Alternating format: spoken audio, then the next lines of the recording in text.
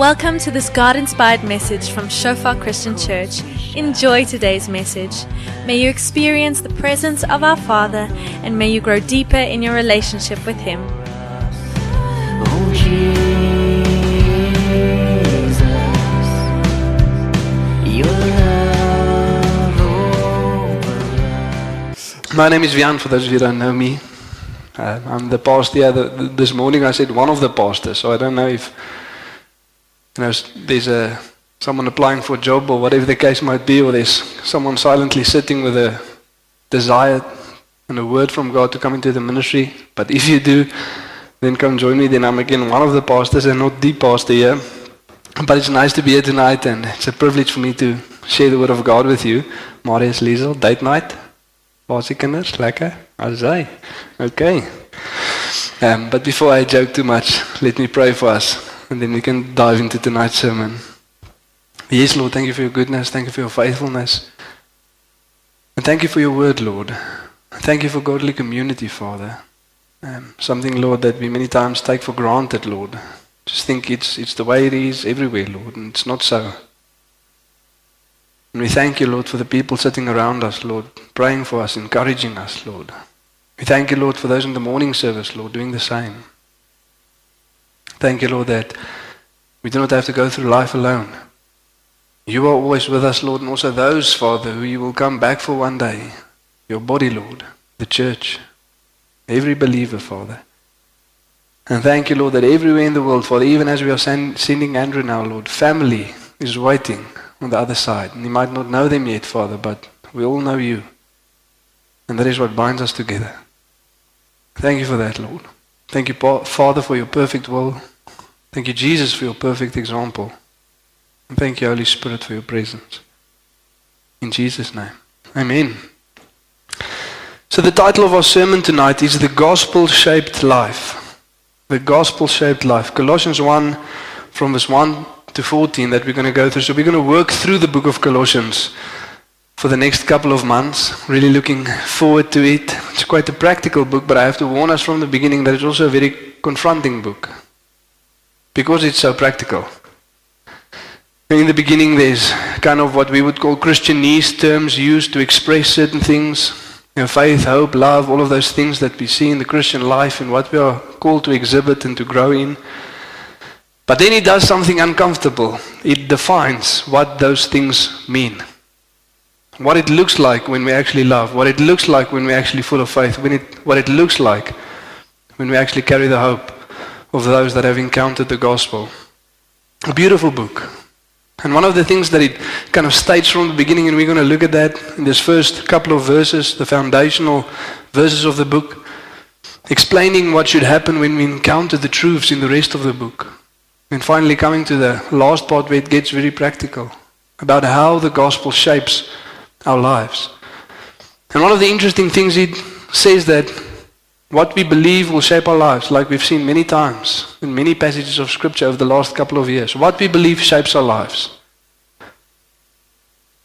And the statement that it makes in the beginning as well, if we truly believe the true gospel, it will shape our lives. It will shape our lives. Not maybe, not it can, not sometimes it does. But when we truly believe the true gospel, our lives are shaped by it. And not only a part of our lives, but every area of life. As we'll see now, the gospel shapes our lives.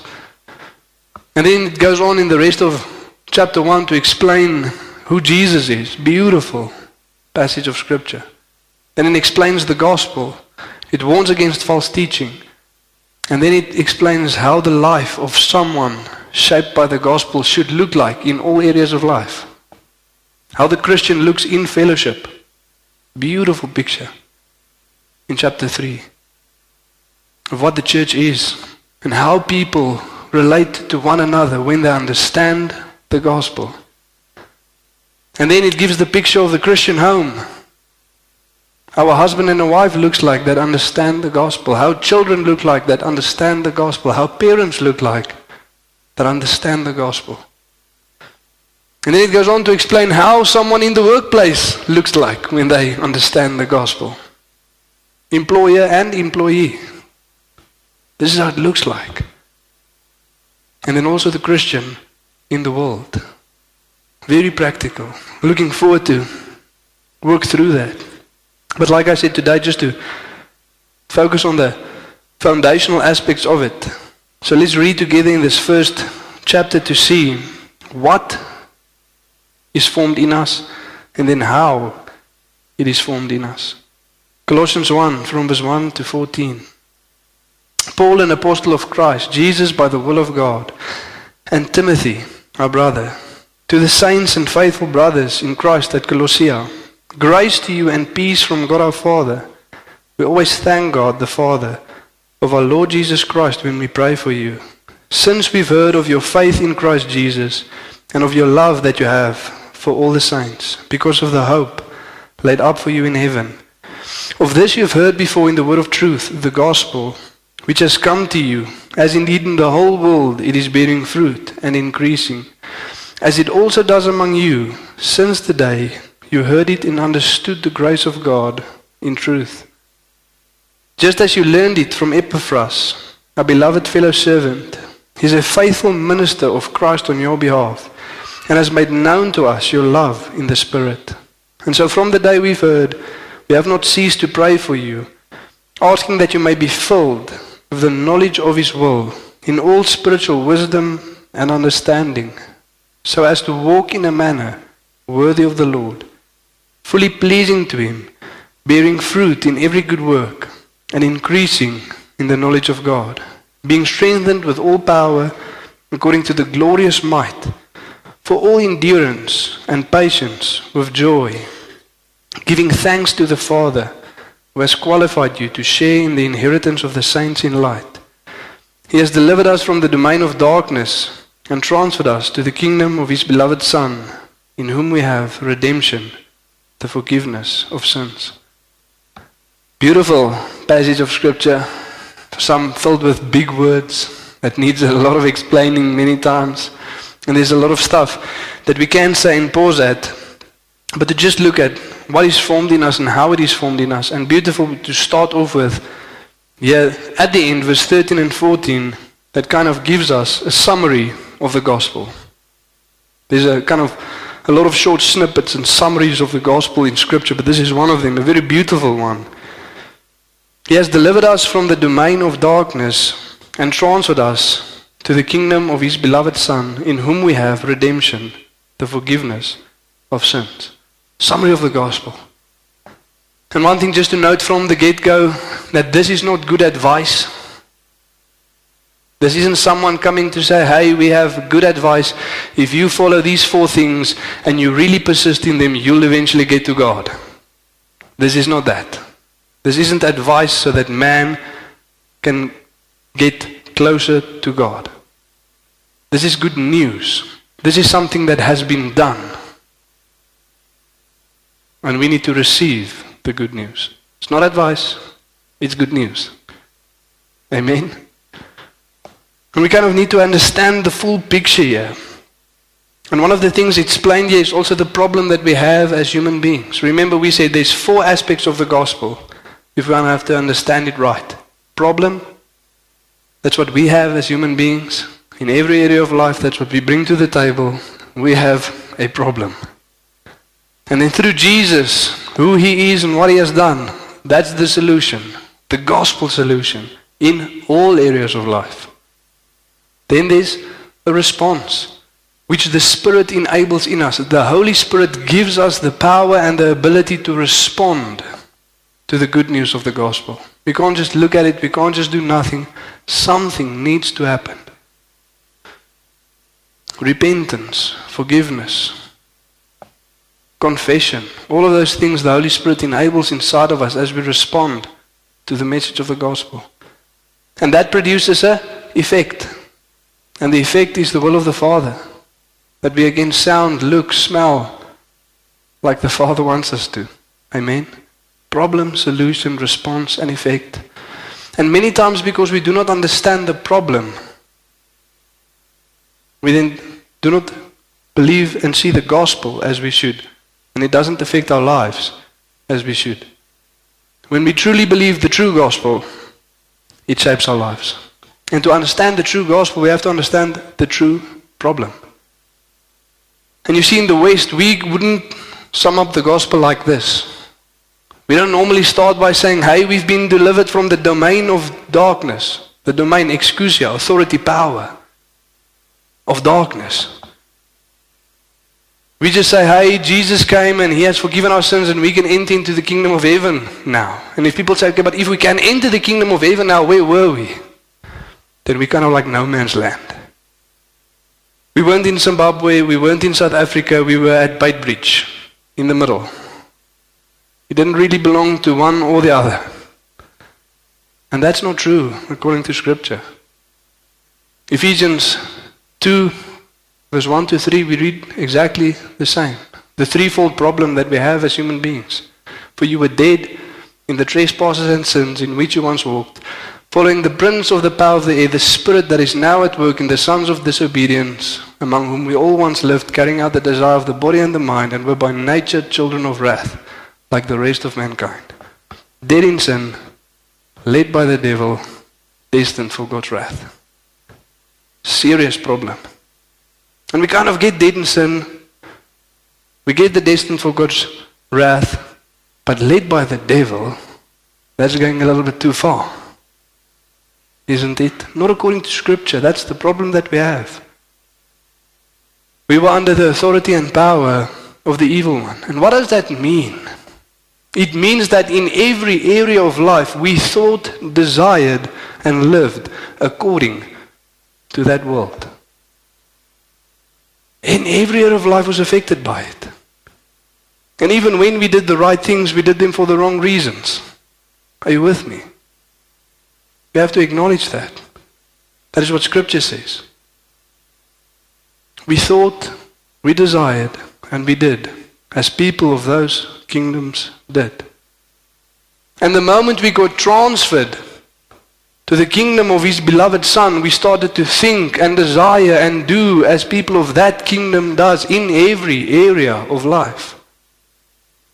And you see, many times the gospel, not the true gospel then, doesn't affect every area of life because we don't believe we have a problem in every area of life.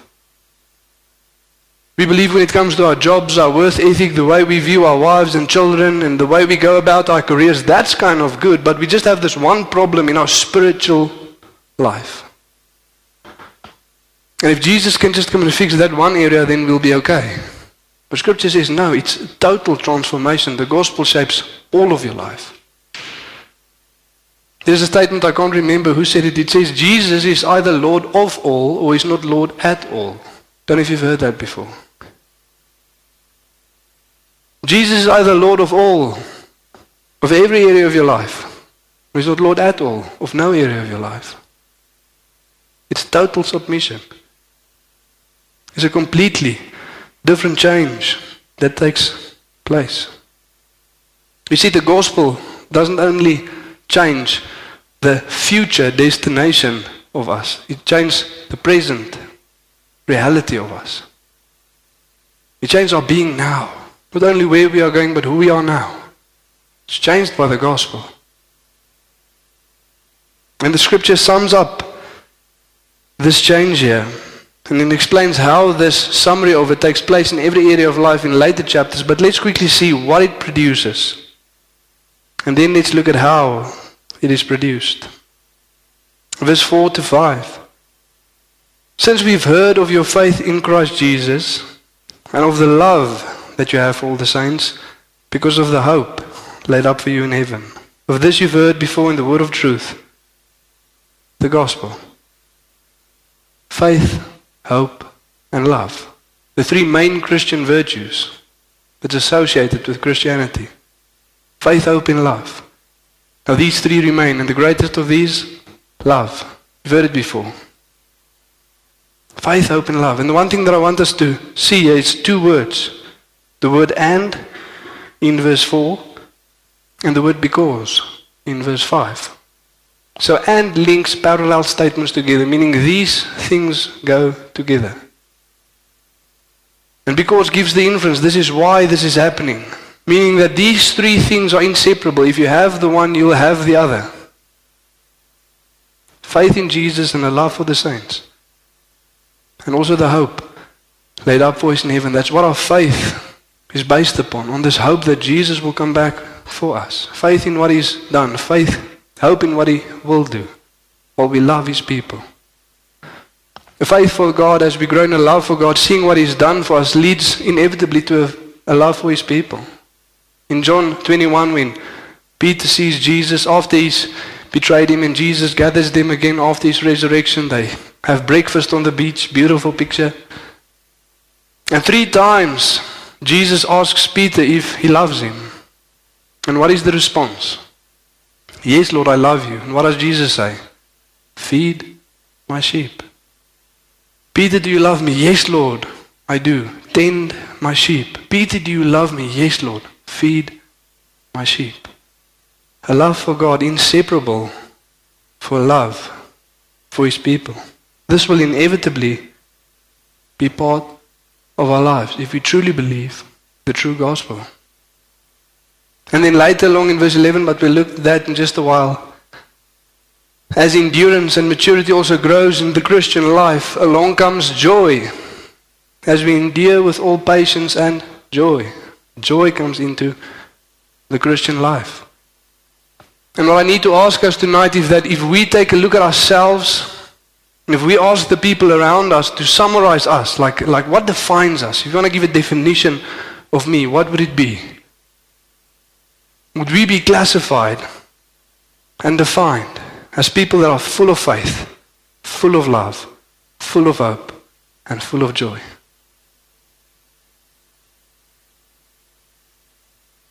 Would that be the definition of who you are? Full of faith, full of love, full of hope, full of joy. And to really answer that for you, answer that for yourself. Is that true of your life? Doesn't need to be always, but mostly. Is that mostly true of your life? Hope, faith, love, joy. I kind of wanted to take pictures of faces and put them on the board to kind of see, okay, let's see if we can spot the hopeful face and the not so hopeful face. We'll be able to see that, right? And every now and again when you catch a glimpse of yourself in the mirror, do you think to yourself, wow, look at that hopeful guy. Oh, he must have heard some good news. And surely he believes that he's been transferred from the domain of darkness and transferred into the kingdom of light. Surely he knows that one day Jesus is coming back for him and has went to prepare a place for him. It looks like he knows that. The face of a young boy that dad said, today we're going to go watch the rugby together, and he's getting up out of bed, man, you can just see on his face. There's joy and there's hope. Because I know with who I'm going to do what today. Are you with me? Do you understand that? That lets me think about the story of the church in Stellenbosch. It says there was a guy that used to play the bass guitar. And the whole band, you know, you could see they're enjoying worship and they're praising the God. But this guy always looked so serious while he's busy standing there with the bass. And one day the pastor walks to him and he says to him, listen, I just want to know, do you enjoy doing this? And he says, yes, man, I love it. And he says, well, tell that to your face. Sê net vir jou gesig so. Because your face doesn't realize that you're enjoying it. Because it doesn't look that way. But is that true of us? Do we look like people that understand that? Full of love, full of hope, full of joy? And remember your answer, because later the book is going to explain what that means. Like I said, it's a very confrontational book, this. Because many times we like to keep it at the airy-fairy level. Let's just keep to this hope and love and joy thing, and we'll define it ourselves. What that means and what that looks like. Because if Scripture defines it, and I might be confronted with the fact that's maybe not the reality of my life. So this is what it produces. Inevitably, it's what it will produce. And like I said, we'll get later to what it specifically means. But let's look at how it is produced. The rest of verse 5 and 6. Of this you've heard before in the word of truth, the gospel, which has come to you, as indeed in the whole world it is bearing fruit and increasing, as it also does among you since the day you heard and understood the grace of God in truth. So the one thing that we note here is that the gospel needs to be heard and understood. A couple of things to note. That's the first one. The gospel needs to be heard and understood. The second thing that we should note here is that when we hear and understand the gospel, it immediately produces change. It immediately produces change. See, it says here, bearing fruit and increasing, as it also does among you, since the day you heard and understood the grace of God in truth. It's an immediate thing. It's an immediate thing that happens. Since the day you've heard, it started to increase and bear fruit in your life. A change happened. Like the one guy said, dead people coming alive again, and I think dead people know when they come alive again. A dead person comes alive and is like, yeah, this is a little bit different from where I just were. Are you with me? And the question is, have we experienced that? Have you experienced the Holy Spirit coming to give the new spiritual birth? Like Jesus said to Nicodemus, you need to be born again. Have you experienced that? It's not a perfect change, but it's a change nonetheless. Something changed, something happened. And maybe also just to come and correct some misconceptions, that this is not when you wrote your name on a card at church. They gave cards and said, okay, you write your name here, the date here, you sign there, then you know when you got saved. No. If you did that and nothing changed, then you just wrote your name on a card. That's the only thing that happened. Or maybe somewhere a sermon was given and the pastor said, raise your hand. And he said, okay, for those who raised your hands, you pray after me, and you prayed after the words that were being said. And you might have done that, but if there was no change, then nothing happened. You just prayed after some person. And even if you did none of those things, but the word of God was ministered and it produced something in your life, then this happened. Are you with me? It doesn't always need to be this thing that the charismatic church many times makes it out to be. But have you been confronted with the gospel, and has that brought change in your life? Have that happened? Coming alive to the things of God. And then thirdly, it continues to shape our life. Look at those words. It is bearing fruit and increasing. It's the continuous tense. This is something that starts immediately, but it continues. It doesn't cease to do this. And Paul says here, as indeed in the whole world, meaning that everywhere this happens this way. Everywhere the true gospel is truly believed, it immediately starts to bear fruit and increases, and it continues to bear fruit and increase. It always happens this way. Just so that some people might think, okay, but maybe we are experiencing kind of spiritual load shedding and we just have to wait for a couple of hours and then this thing will kick into motion. No. It immediately brings change. And it continues to bring change. It's like a cycle of grace. We're going to get to that in just a moment.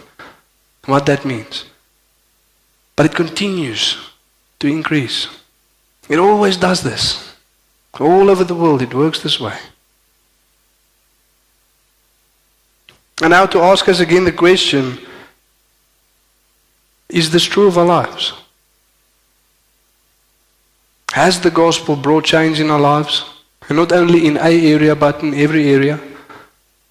And again, not perfection, but change nonetheless. For all who are in Christ are new creation. The old has passed away, behold the new has come. 2 Corinthians 5:17. And what I love about that verse is it says, behold, the new has come. Look, see, something has changed. The old has gone away. Not perfect, but a change nonetheless. And is it increasing? Is it increasing? Bearing fruit and increasing. Because if you truly believe the true gospel, it's what will happen. And like I said, we'll get to the specifics later on. But is this true of our lives? And if it is true, how do we make sure it remains true?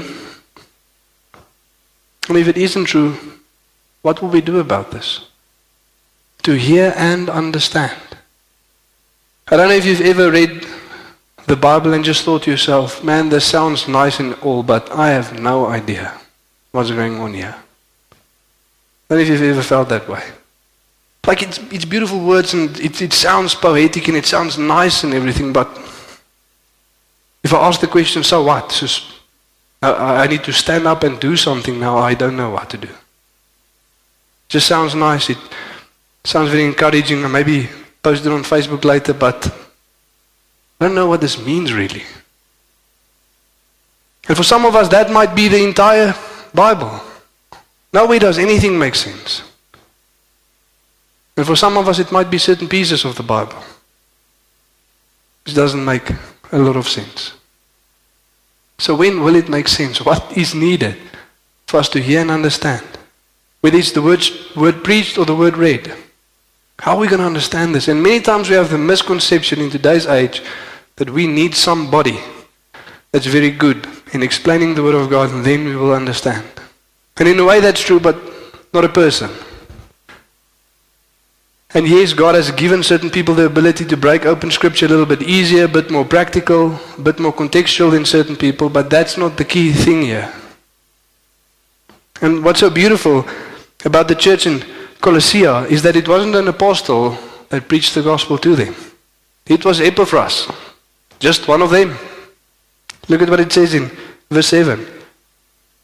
Just as you learned it from Epaphras, our beloved fellow servant, he is a faithful minister of Christ on your behalf. And that word minister doesn't mean minister like we think it means today. Many times when you say you are a minister of Christ or minister of the church, it means that you're employed by the church. Minister just means servant. Epaphras is a faithful servant of Christ. And he 10-1 went to Ephesians when Paul was busy doing his missionary journey there, planting the church there, and he got saved there as he heard the gospel, and he went back to his hometown and preached the gospel to them. And the church in Colossia was founded by someone hearing the gospel, going back home and proclaiming the gospel that he heard. Beautiful. And it says there, he's a faithful minister of Christ.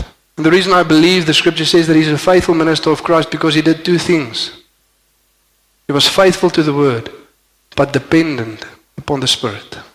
He was faithful to the word and dependent upon the Spirit. Why do I say that? Because we read it in chapter 4, verse 12. Look at how beautiful this is. Small group leaders, pay attention to this verse. Epaphras, who is one of you, a servant of Christ Jesus, greets you, always struggling on your behalf in his prayers, that you might stand mature and fully assured in all the will of God. Isn't that beautiful? Always struggling, always wrestling on your behalf in prayer. That is what it means to be faithful to the word, but dependent upon the Spirit. Epaphras knew that he's going to share the information of the gospel, but the Spirit needs to bring the revelation of the gospel. And the same is true for us. And many times I think the reason why we have such a lack of evangelistic effort and such a lack of evangelistic results is because we do not do it this way. Specifically in the West. What do we depend on? What do we have faith in? Our ability to reason well. And someone at work said something, or you engage in this debate, and man, you watched a couple of YouTube videos and you've read a couple of more books, and now you're ready. And John better beware, because tomorrow you're going to show him how wrong he is. And not only is it dependent upon reason, but it's not loving at all. And the desire is not to win someone to Christ, it's just to show him that you are smarter. That is not evangelism. But evangelism that is dependent upon God is soaked in prayer. To pray before, to prepare the soil. To pray afterwards, to water the seed. Soaked in prayer. Epaphras knew this, he understood this, that God needs to come and save. He'll be faithful to the word, but he needs to be dependent upon the Spirit. There's a beautiful hymn that was written in the 1800s called Brethren, We Have Met to Worship. And it says, Brethren, we have met to worship, to adore the Lord our God. Brothers, pray with all your power as we try to preach the word. All is vain unless the Spirit of the Holy One comes down. Brothers, pray with all your might as we try to preach the word, because all is vain unless the Spirit of the Holy One comes down. And then later it says, sisters, won't you come and help us? Because Moses' sister aided him. Won't you help the trembling mourners who are struggling hard with sin? And what's so beautiful, how do we help those struggling hard with sin? To tell them to stop, to tell them to try harder? No, the hymn goes on to say, tell them about the Savior. Tell them that He will be found. Preach to them the gospel. And then it says, sisters, pray. And holy manna will be showered all around. Provision will come from heaven. Be faithful to the word, but be dependent upon the Spirit. Pray with all your power as we try to preach the word. Tell them about the Savior, but pray that God would come and give provision from above. And we see this everywhere in Scripture. Ephesians 1, that's kind of a mirror image of Colossians. Paul also writes to them from verse 12, he says, since the day we've heard of what? Of your faith in Christ Jesus and your love for all the saints, we haven't ceased to pray for you. And we pray that God may grant you the spirit of wisdom and revelation of Him, that the eyes of your hearts may be enlightened, that you might understand the hope to which you have been called. We pray that the Spirit might be given so that you can understand who God is and what He has done and what He expects of us. That is what we pray for you for. In chapter 3, from verse 14, the same thing in Ephesians. For this reason I bow my knee, Paul says, before the Father, according to whom every family on heaven and on earth is named, that He might grant you, according to the glorious riches, to be strengthened through His Spirit in your inner being, that Christ may dwell in your hearts through faith. That you, being rooted and grounded in love with all of the saints, may have the strength to comprehend the love of Christ, to be filled with the fullness of God. Not for material success, not for provision, not for earthly things. This is what we pray for. We send you the word, but we are dependent upon the Spirit to reveal the word to you. In the book of Timothy, he writes to Timothy in 1 Timothy 1 verse 15, and he says, this is a truthful and faithful statement, that Christ Jesus came into the world to save sinners, of whom I am the foremost. And then in chapter 2, how does it begin? First of all then, because of what I've just said, that Jesus came into the world to save sinners, first of all then, what must happen?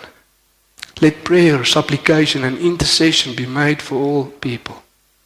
Pray. That's what needs to happen. And as they prayed for the people to receive the revelation, we also pray for ourselves to receive the revelation. In 1 Corinthians 2 verse 9, it's a verse used out of context many times. It says that no ear has heard, no eye has seen what God has prepared for those who love Him. Meaning that we'll only see one day in heaven. What does verse 10 say? These things God has revealed to us through the Spirit. For the Spirit searches everything, even the deep things of God. Nobody knows the thoughts of a man except the Spirit of a man. Nobody knows the thoughts of God except the Spirit of God. We have not received the Spirit of the world, but the Spirit of God, that we might freely know the things given us by God. And the words that we teach, we do not impart to natural men, but spiritual. To those who are spiritual, for they are spiritually discerned. The natural man does not understand them, he doesn't receive them. They are folly unto him, because they are spiritually discerned. We have received the Spirit, that we might freely know the things given us by God. And as we read the Word of God and we don't understand, we run to YouTube or to a book. Instead of saying, Lord, you've sent us the Spirit. Come and open our eyes to read and to pray. They asked C.H. Spurgeon, what is more important, reading the Bible or praying? To which he responded, which is more important, breathing in or breathing out? If you do any one without doing the other, you'll die. We need to do both. And look at this. Paul does exactly the same. Says the same thing from verse 9 to 10. And so from the day we've heard, we have not ceased to pray for you, asking that you might be filled with the knowledge of His will in all spiritual wisdom and understanding. That is given by the Spirit. Die Afrikaans sê met die wysheid en insig wat die Gees gee. Wisdom and understanding that the Spirit supplies. So as to walk in a manner worthy of the Lord, fully pleasing to Him, bearing fruit in every good work, and increasing in the knowledge of God.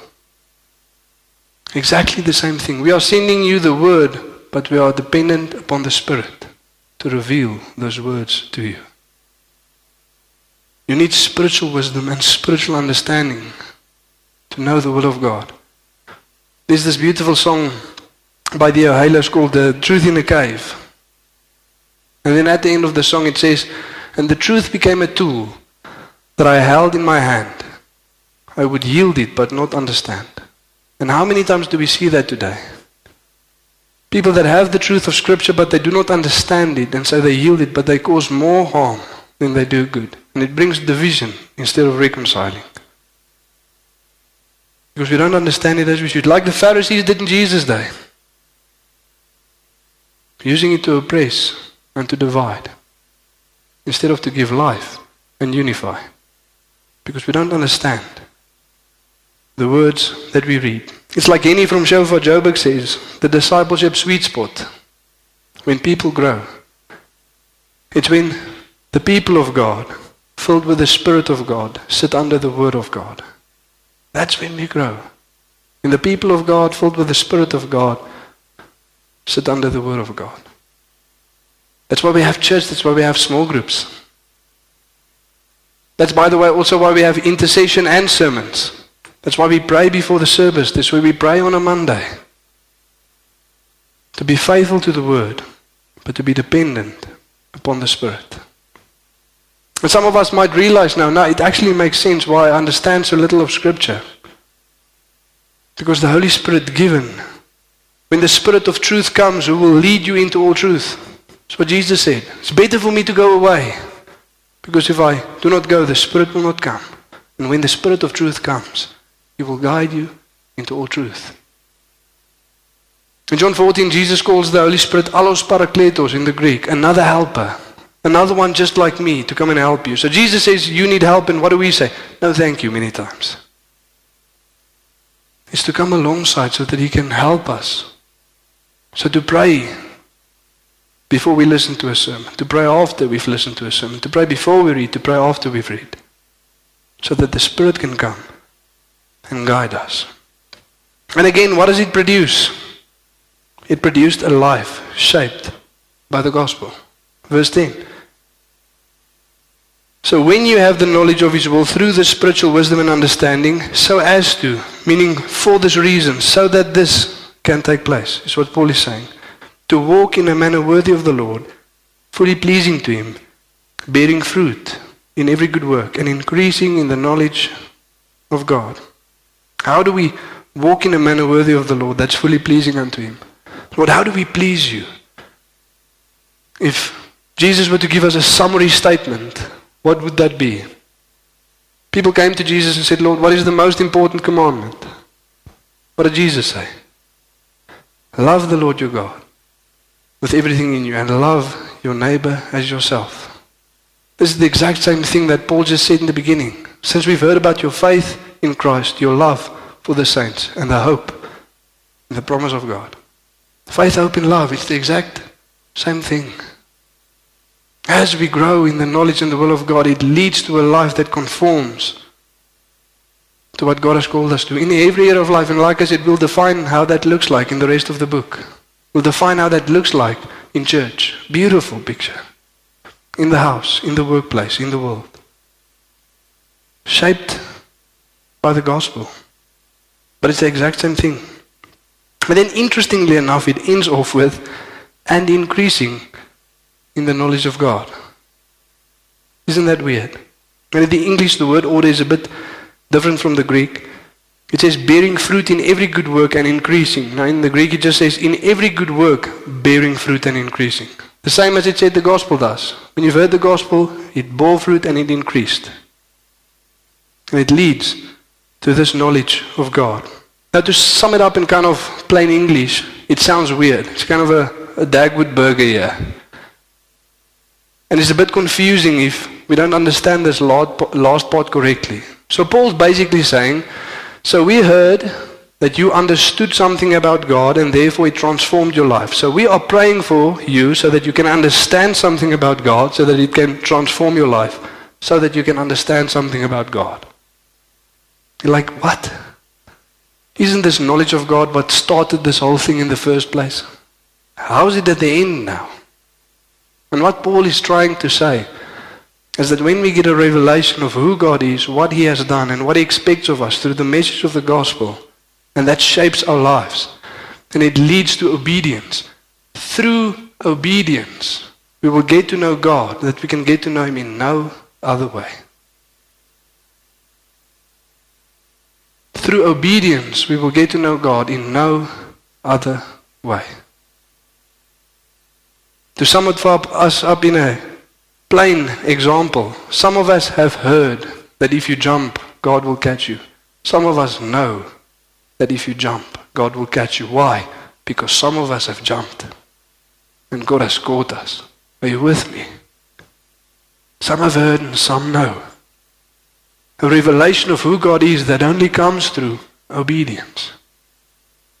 And that's what produces the cycle of grace, because as we obey, we understand something more clearly about who God is and what He has done for us. And because we have a more clear idea of who God is and what He has done for us, it leads to greater obedience. It produces a greater revelation. Not a different one, hear me on that, not a different one, but a greater one. To understand more deeply the message of the gospel, who Jesus is and what He has done. That leads to a greater obedience. It leads to a greater revelation. It's kind of like the humility cycle of grace, where God says He gives more grace to the humble. What precedes more grace? What comes before more grace? Grace. Just grace. There needs to be grace for there to be more grace. Amen? And the initial grace is what made us humble. And because God's grace made us humble, He gives more grace. And more grace makes us more humble. That gives us more grace. And so it's a cycle of grace. The same as the knowledge of God is a cycle of grace. By the grace of God, we can understand who God is, and that conforms our life to a certain way of living. That gives us a greater revelation of who God is. That transforms our life to a certain way of living. That gives a greater revelation of who God is. Cycle of grace. Beautiful, isn't it? In summary, what should we do? We should pray, listen, pray, and obey. When it comes to the word preached or the word read, pray to prepare the soil and then receive the seed of the word, and then pray for the word and the seed to be watered so that it can bear what it's supposed to bear in our life. Allow the Spirit of truth to guide you into all truth. It's why He came. You know, many times we kind of have this idea when Jesus comes to us with a certain thing and He says, hey, I brought you something, and we go, no, we already have that. As if Jesus didn't know. If Jesus says He came to give you something, then you better understand you don't have that. And you need that. When Jesus says He comes to give life and life in abundance, we must acknowledge that we do not have life. If He says He came to give joy, it's because we don't have that. If He says He came to give hope, it's because we don't have that. And whatever gives us the false idea that we have that is a lie. Transferred from the domain of darkness, every area of life, to the kingdom of His beloved Son. And to end off for us, with verse 11 and 12, speaking about Christian maturity. Another one that gets a little bit touchy. Now explaining what should happen when we grow from that, as we mature as Christians. Being strengthened with all power, according to His glorious might, again God at work, for all endurance and patience with joy, giving thanks to the Father who has qualified you to share in the inheritance of the saints in light. And Paul says, as this process continues and we are learning to endure patiently, we do so joyfully and thankfully. Do you want to examine your life to see whether you are not growing old as a Christian, but whether you are growing mature as a Christian? Then you look at this.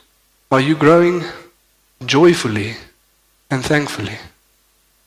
Or are you becoming critical and bitter? Is there joy and thankfulness in your life? Because that is Christian maturity. As the apostles, and I'm not speaking about, many times we get all kinds of weird ways about what we think persecution is. Let me just say it that way as well. We have no idea what true persecution really is. And we get critical and bitter so quick. And Paul says, no, if you mature as a Christian, and if you learn to obey patiently, you're supposed to grow in joy and thankfulness. The apostles, after Jesus ascended into heaven, as they started to minister, they received severe persecution. In Acts 4, we kind of get a snippet of it. As Peter and John are caught by the council of elders and they are beaten and charged not to preach in the name of Jesus anymore. And what happens when they leave that place? We read that they rejoiced because they were counted worthy to suffer for the name of Christ. That's Christian maturity. Growing in joy and growing in thanksgiving, thanking the Father and rejoicing in it because they were counted worthy to suffer for the name. Confronting. Are we growing mature as Christians? Is our life full of joy and thanksgiving? Why? Because He has qualified us to share in the inheritance of the saints in light. It's based upon hope. Because of the hope, Paul wrote, because we understand where we are going. The present suffering is not worth comparing to the glory to be revealed. Do you understand that? Or have we heard about it only? Very confronting. And again, I have to ask us as we end off. As Christians, are we full of faith? Are we full of love? Are we full of hope? And are we growing in joy and thanksgiving? And like I said, if we see that this is not the case, what do? We say, Lord, help. Lord Jesus, help. Holy Spirit, come and reveal to me the beauty of the gospel. It's not trying harder. It's trusting more in the work of Jesus Christ on the cross. It's not advice. It is news to be received and news to be understood. And if you see you are growing in those areas, say, thank you, Lord, that the Spirit of truth is guiding me into all truth. And I pray, Lord, that I would remain faithful to the Word and dependent upon the Spirit. Amen. Let's stand and pray together.